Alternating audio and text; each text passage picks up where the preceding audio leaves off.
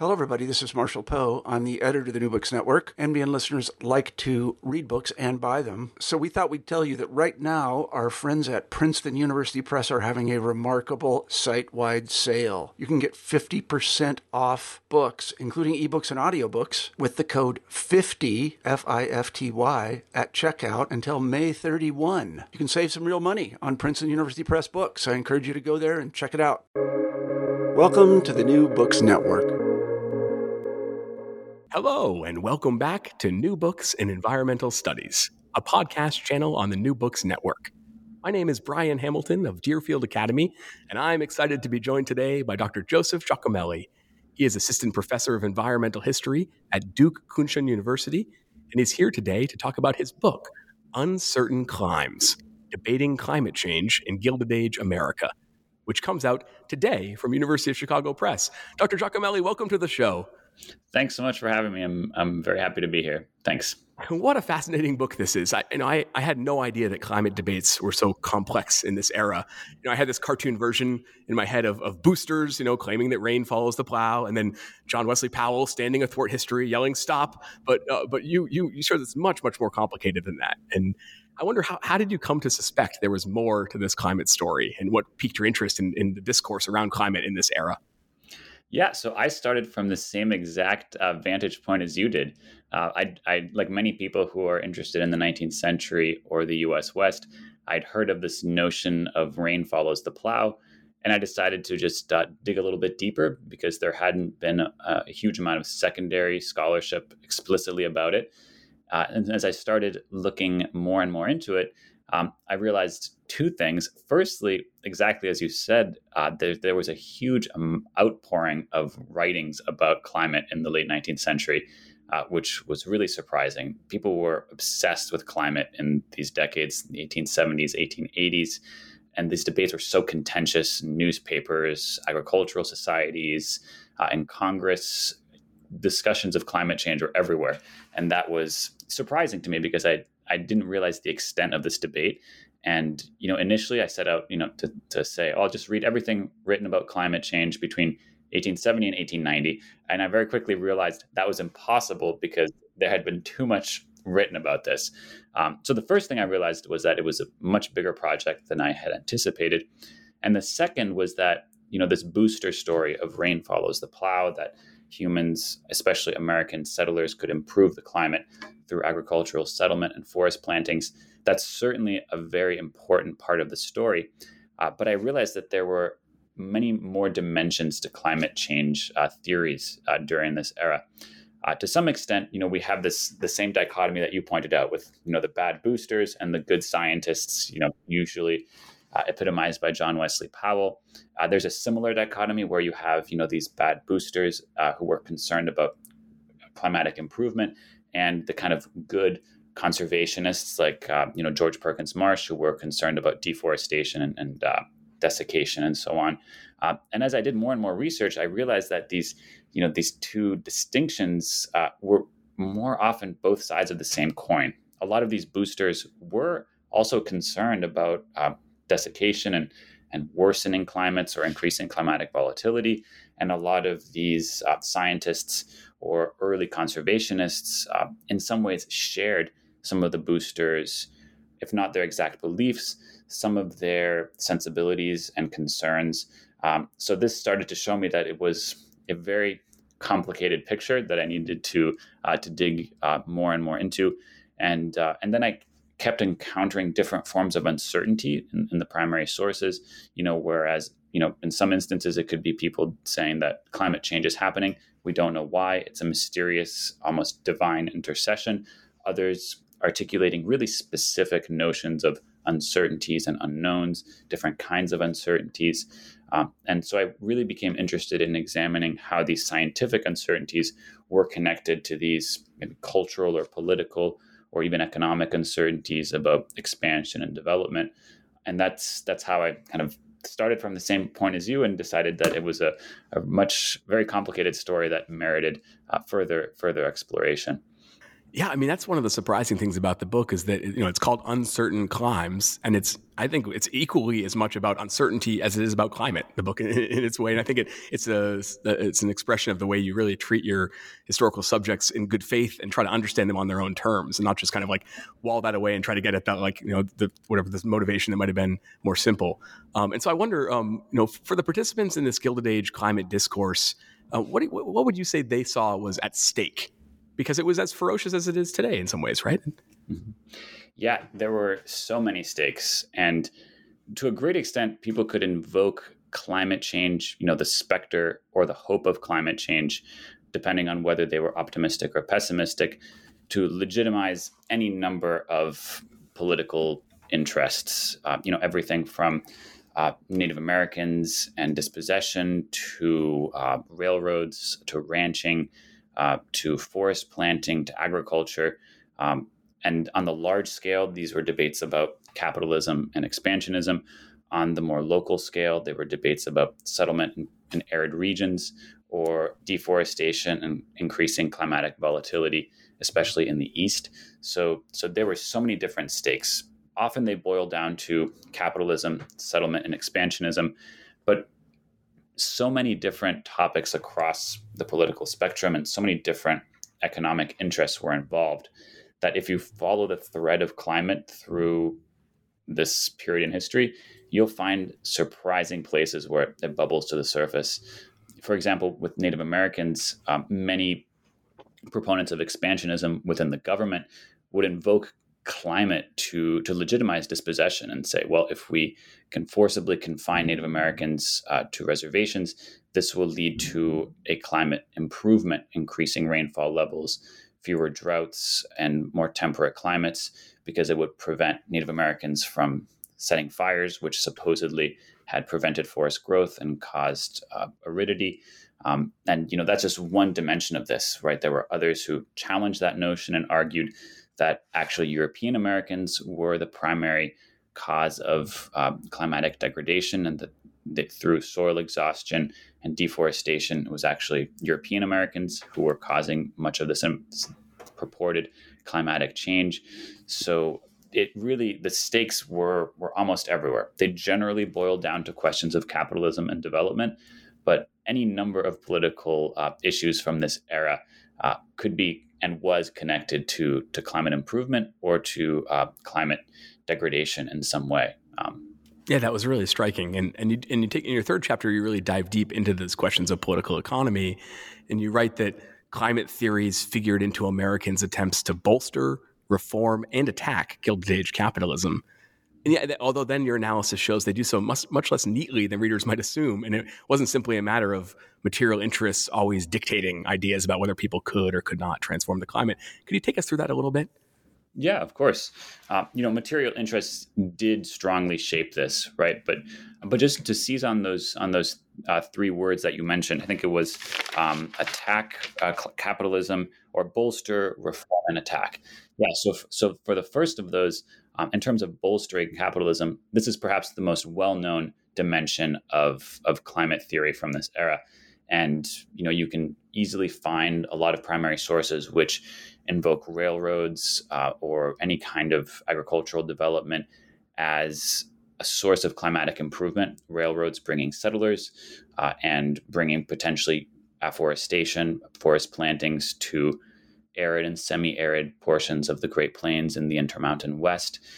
So in this way, Gilded Age capitalism served supposedly as a source of climatic improvement by bringing the potential, allowing the almost sublime or divine landscape of America to unleash its full climatic and environmental and also economic potential. And there, even boosters like, Sidney Dillon and others, railroad barons, robber barons from, that high up in the social hierarchy. Jay Gould and everything. Yeah.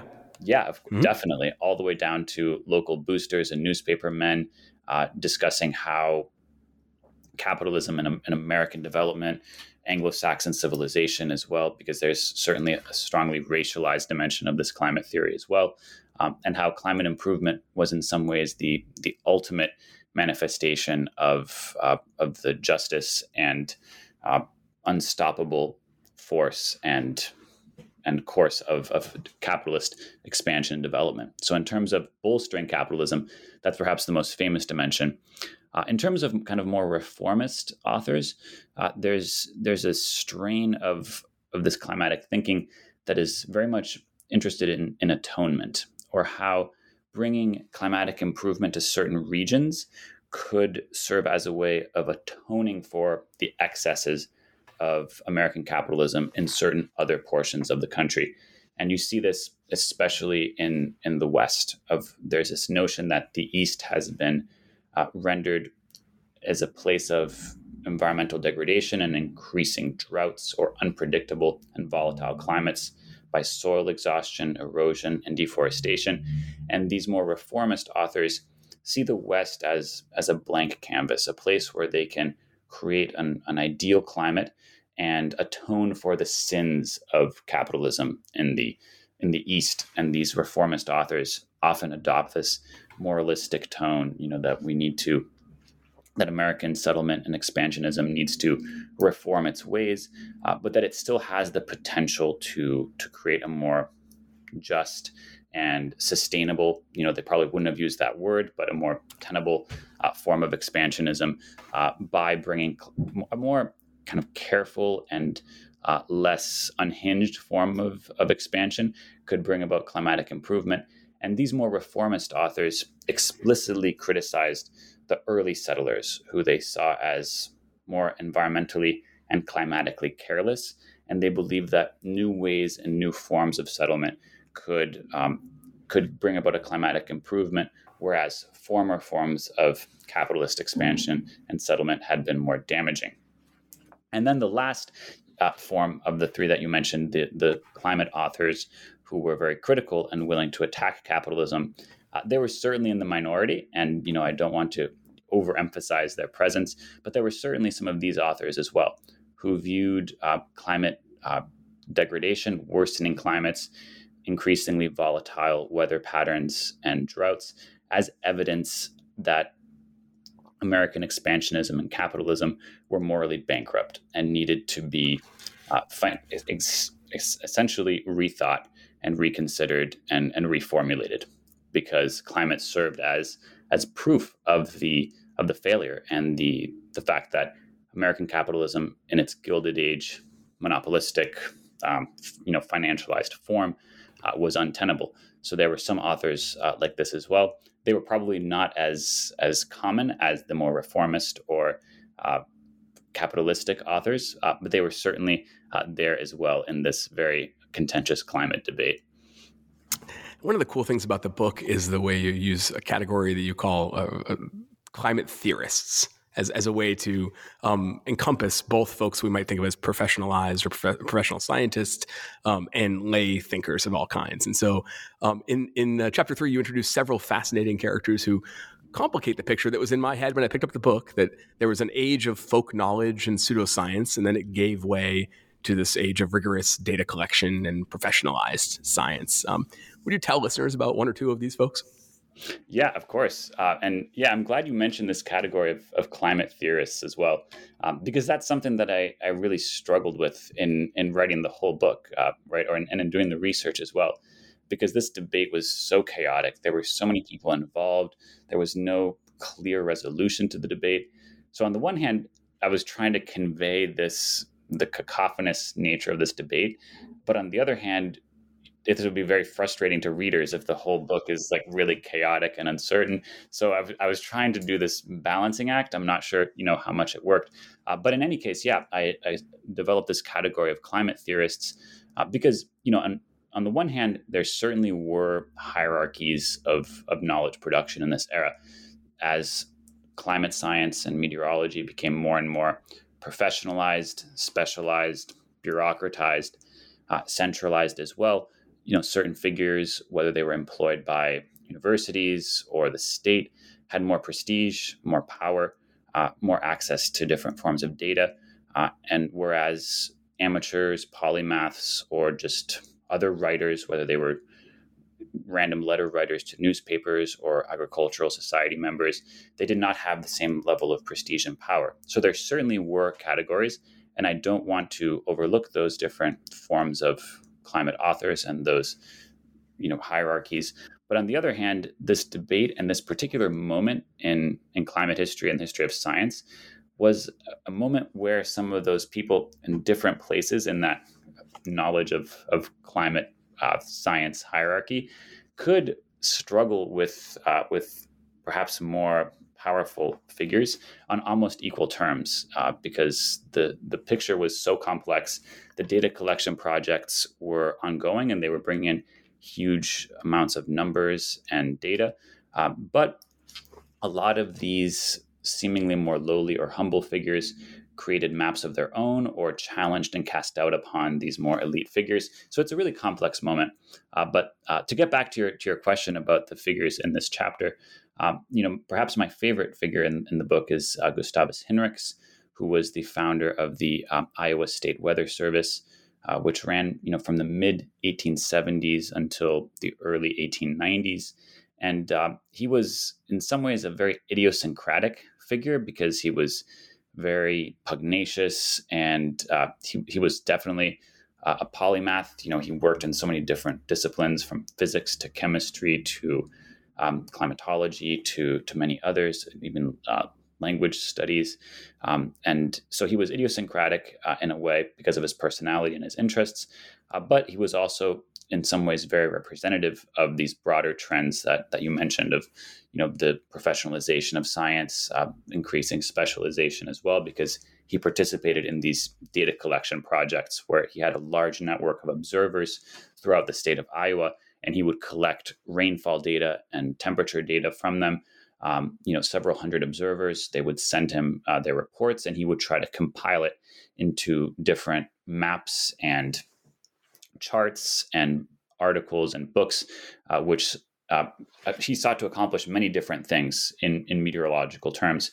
In climatological terms, he was also trying to weigh in on this question of, could humans transform the climate through agriculture, forest planting, or deforestation?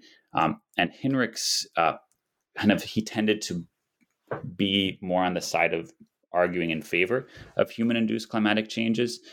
But on the other hand, he also believed that this question could never be definitively resolved, which is convenient because that would legitimize his ongoing data collection projects, seemingly in perpetuity.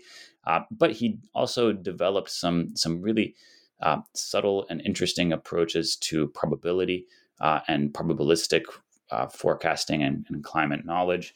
So Hinrichs, I think, in some ways, he represented these trends towards professionalization and centralization because he participated in these data collection projects. But on the other hand, he realized that these initiatives to answer climatological questions sometimes struggled to produce definitive answers. And for him, that was an opportunity because it created further opportunities for study and even more research as well. You mentioned the data collection and the cartography that's at the center of many of these figures' work. And, few tools are as closely associated with modernity as the map, right? And we often analyze, as historians with students, we analyze lines set down on a map as evidence of confidence, right? Or maybe often overconfidence, right? And confidence in science, confidence in the inevitability of conquest, right? That this will become, this empire's land or whatever else. But when you turn your attention to climate maps, you find cartography producing uncertainty. How did it do that? Yeah, that's a great question. And Hinrichs himself was one of these cartographers. So various people across this climate debate tried to prove their theories about climate change or lack thereof by making maps.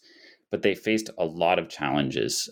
Firstly, the data sets were often incomplete, or they were spotty, or perhaps they were just short term because they were fairly novel data collection initiatives, so they were working with a fairly short time span. Also, it's quite difficult to map change over time, and if you're trying to show a map that depicts climate change or climate stability, it's a lot easier to show something that is fixed and unchanging with a map. They couldn't create animated maps in the way that we can now. They could create map series, but not animated maps that show change in the same way we can nowadays. So they faced a lot of different challenges. And in many ways, it was a struggle. It was a cartographic struggle over the mental maps of Americans, right? Trying to prove that these areas that had been imagined as deserts or as unsuitable to agriculture or tree growth were actually dynamic landscapes that were changing, that these climates that were arid were potentially changeable or changing. And to do so, Hinrichs and some others tried some different cartographic techniques, trying to show, the most straightforward, just different map series, trying to show change over time with different isolines kind of migrating westward to show the westward movement of the rain belt, the area of increasing rainfall levels. Hinrichs also tried to make maps of forest cover to correlate them with maps of rainfall levels, rainfall averages, to try to prove not just that the change was happening, but that there was a specific causal explanation. The extent of forests was correlated with rainfall levels. So he tried to prove that. So they were trying to prove their arguments and reflect reality, which, as you said, is what maps often claim to do. Even the opponents of climate change, who were trying to show that the climate wasn't changing, they were making similar kind of maps to show climatic continuity. But oftentimes, people all over the spectrum of this debate ran into difficulties because people who tried to make maps that showed climatic stability often found that others were appropriating their maps and interpreting them in ways that showed climate change. And in some instances, also, those who intentionally produced climatic uncertainty ran into some difficulties because their maps were also appropriated and used in different ways. So I think in the case of cartography, uncertainty worked in different ways. In some instances, there was an unintentional uncertainty where the meaning of a map is open to interpretation and could be appropriated. And in another way, some of these cartographers tried to convey uncertainty and destabilize an existing kind of climatic or scientific consensus by showing that, these lines on the map are actually fluid, they're changing, or they would use dashed or dotted lines to denote uncertainty and lack of data to cast doubt upon their opponents' perceptions or theories about the environment or the climate. It's really fun to look at these maps because the book doesn't show them in color, but if you can see some of them in color, they're also quite beautiful, I think. In between chapters 4 and 5, you take a few pages for what you call an interlude, and in that interlude, you tell a story about a rainmaker who is just roundly criticized by scientists and by the press. And then, quite surprisingly, he's defended to an extent by the chief of the U.S. Weather Bureau. Can you give us a quick summary of this little story and tell us what you find so revealing about it? Yeah, so this is something that I really struggled with whether Really? to even include in the book. I'm glad you did. I'm glad you liked it, but yeah, because rainmakers are the people who this is kind of a more short term, bombarding the clouds or doing something to affect a short change in the weather, right? That's different from the kind of more long term climatic changes that I was mostly looking at, and also these rainmakers were so often clearly charlatans or hucksters.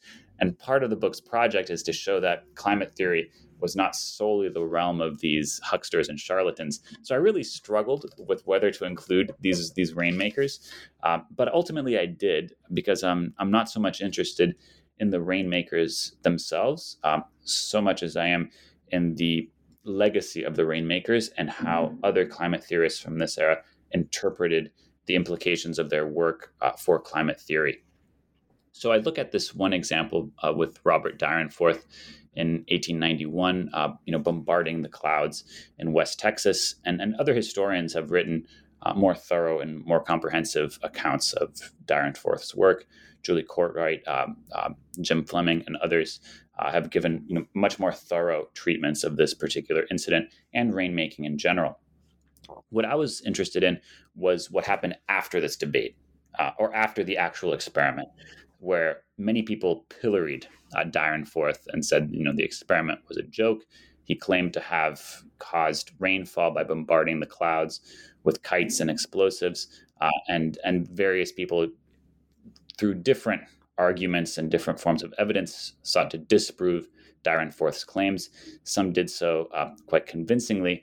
But what was fascinating to me was that some people within the more formal bureaucracy and more formal realm of climate science actually saw Dyrenforth's experiments as potentially interesting and potentially useful, because they thought that, well, probably he did not produce that much rain. They acknowledged people like Mark Harrington, who you mentioned, but they acknowledged that there was something here, that there was to some extent a possibility that it may have caused some slight localized changes.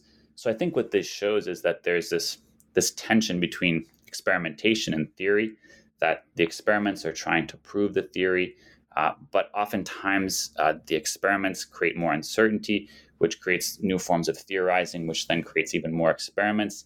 And at least in this particular context, the experiments and theories created a proliferation of different uncertainties and unknowns and controversies, rather than settling any of these meteorological or climatic questions as well. In Chapter 5, you explore how forestry advocates thought about climate. And you see in their writing what you term an ecological sensibility. But it's also one rooted in the conception of, in your words, an uncertain ecology. How did uncertainty figure in the work of these folks? Yeah, so these were forestry advocates. So a group of proponents of forest planting and forest conservation. They wanted to conserve existing forests and also plant trees in areas that formerly had trees, or perhaps in their visions had at some point in the ancient past been forested. So these forestry proponents, they were not yet, or most of them were not yet, part of the more scientific progressive era forestry movement that came later. They were in some ways precursors to that, but they were all, or many of them were interested in climate, and they tended to agree that humans could influence climate through deforestation or forest planting. And many of these forestry proponents, people like John Warder, Julius Sterling Morton, as well, who was the founder of Arbor Day, they viewed trees, humans, climate, other species, biotic and abiotic aspects of the environment as fundamentally interconnected, that one aspect of this system could influence other aspects in this network of mutually influencing factors. So I call it ecology in some ways. I mean, of course, ecology as a science didn't really coalesce until significantly later. Laura Martin's book discusses this in the slightly later context. So these were, more proto-ecologists. I wouldn't call them ecologists in the contemporary sense, certainly. But I think it is very interesting to see how they viewed climate, humans, trees, and other species or other objects as fundamentally interconnected. And they viewed climate as an indicator of the balance or lack of equilibrium of this system. So many of these forestry proponents interpreted violent storms, tornadoes, droughts, and these kinds of short or long-term events as indications of the health or lack of health of this interconnected ecology. And they viewed it also as uncertain because they acknowledged that they did not and perhaps could not understand the workings of this complex ecological system. They didn't quite understand how each factor in this network was shaping the others. But despite that, they still firmly believed that this was a world of interconnection, and that they and their supporters and society as a whole should be very careful in treating a specific aspect of this network, such as trees, because cutting down trees might destabilize the equilibrium of the whole system, even if they did not know exactly how that system worked. So it was, very interesting that they believed in the existence of this kind of ecology, but they acknowledged that they could not and did not understand all its inner workings. Yeah, I love that. Late in the book here, you return to these kind of rain follows the plow folks, and we know that they kind of hit hard times in the late 19th century. Their prophecies were not coming true, and there was economic panic one after another that lost them support. But you show that belief in anthropogenic climate change persisted longer than historians generally assume, longer than I assumed, into the progressive era. And we tend to think of progressives as rather sure of themselves, but you argue that they too, in your words, embraced uncertainty. Where can we see that? Yeah. So, to your first point about the persistence of these climate theories, it's certainly true that by the 1890s they were losing some of their steam. At least many of this, especially the more booster style climate theories. There were droughts. The Panic of 1893 really dented a lot of this confidence. But these climate change theories persisted in slightly different ways into the 1890s and 1910. They were, a bit less confident. There was a little bit less hubris, but they were still there, and they kept bubbling to the surface for several decades. And I think the vestiges of these theories continued into the New Deal era, influencing things like the Shelter Belt program during the New Deal. But as to how these climate change theories persisted and also changed into the later progressive era, during this era there was a lot more concern with hydrology as well, and some of these former climate boosters gravitated towards irrigation or windmills, or in some ways also pond theory and reservoir construction as more certain forms of environmental improvement and other ways of securing agriculture and settlement in marginal areas. So these new technologies or practices seem to afford a greater level of certainty. But on the other hand, these same theorists and these new emergent scientists, foresters, and surveyors were unwilling to give up, these older traditions. They modified them to fit the more perhaps technocratic or certain ethos of their era. But even many of these hydrologists or other progressive era figures, whether they worked for the Forest Service, the Corps of Engineers, or other bureaucracies, they often still acknowledge that this question of human influences on climate was unsettled and uncertain. And they viewed it as part of a broad list or a broad kind of complex of different theories or different beliefs and practices that necessitated intervention in conservation or in environmental management. So even these figures who sought to portray themselves as certain scientists who could wield a very reliable body of knowledge, they at the same time often invoked these older climate change theories while acknowledging that they were uncertain, but they still cited them as an example of why their own careers, their own work was legitimate. And they became, I think, very skilled at invoking these climate theories to justify, more interventionist types of forest management, for example, or hydrology as well. Now, this is not a presentist book. You're not cherry picking usable pieces of the past to speak to the present in this way. And I mean, you really do honor what you called, in your words, chaos of this discourse. And I can hardly think of another book that so carefully constructed about such a messy topic. But you do close by trying to think about what it might say to the present, these folks. And so, for as long as I can remember in my lifetime, when it comes to climate politics, uncertainty has been a weapon wielded by denialists, right? And you invite us to consider how it might improve our contemporary climate discourse today. So what do you think these theorists offer us? Yeah, it's a great point, right? So often we hear about merchants of doubt and uncertainty as something that is used by these more nefarious actors in the climate debate, and that's certainly true. But I also think that uncertainties, unknowns, they're so important, they're unavoidable, they're so important and so powerful that I don't think we should cede them to these more nefarious figures. We should incorporate them into different types of climate politics, I think. But as to the differences and the change in continuity between Gilded Age and present, There are so many resonances, right? In terms of that debate was largely about capitalism as well.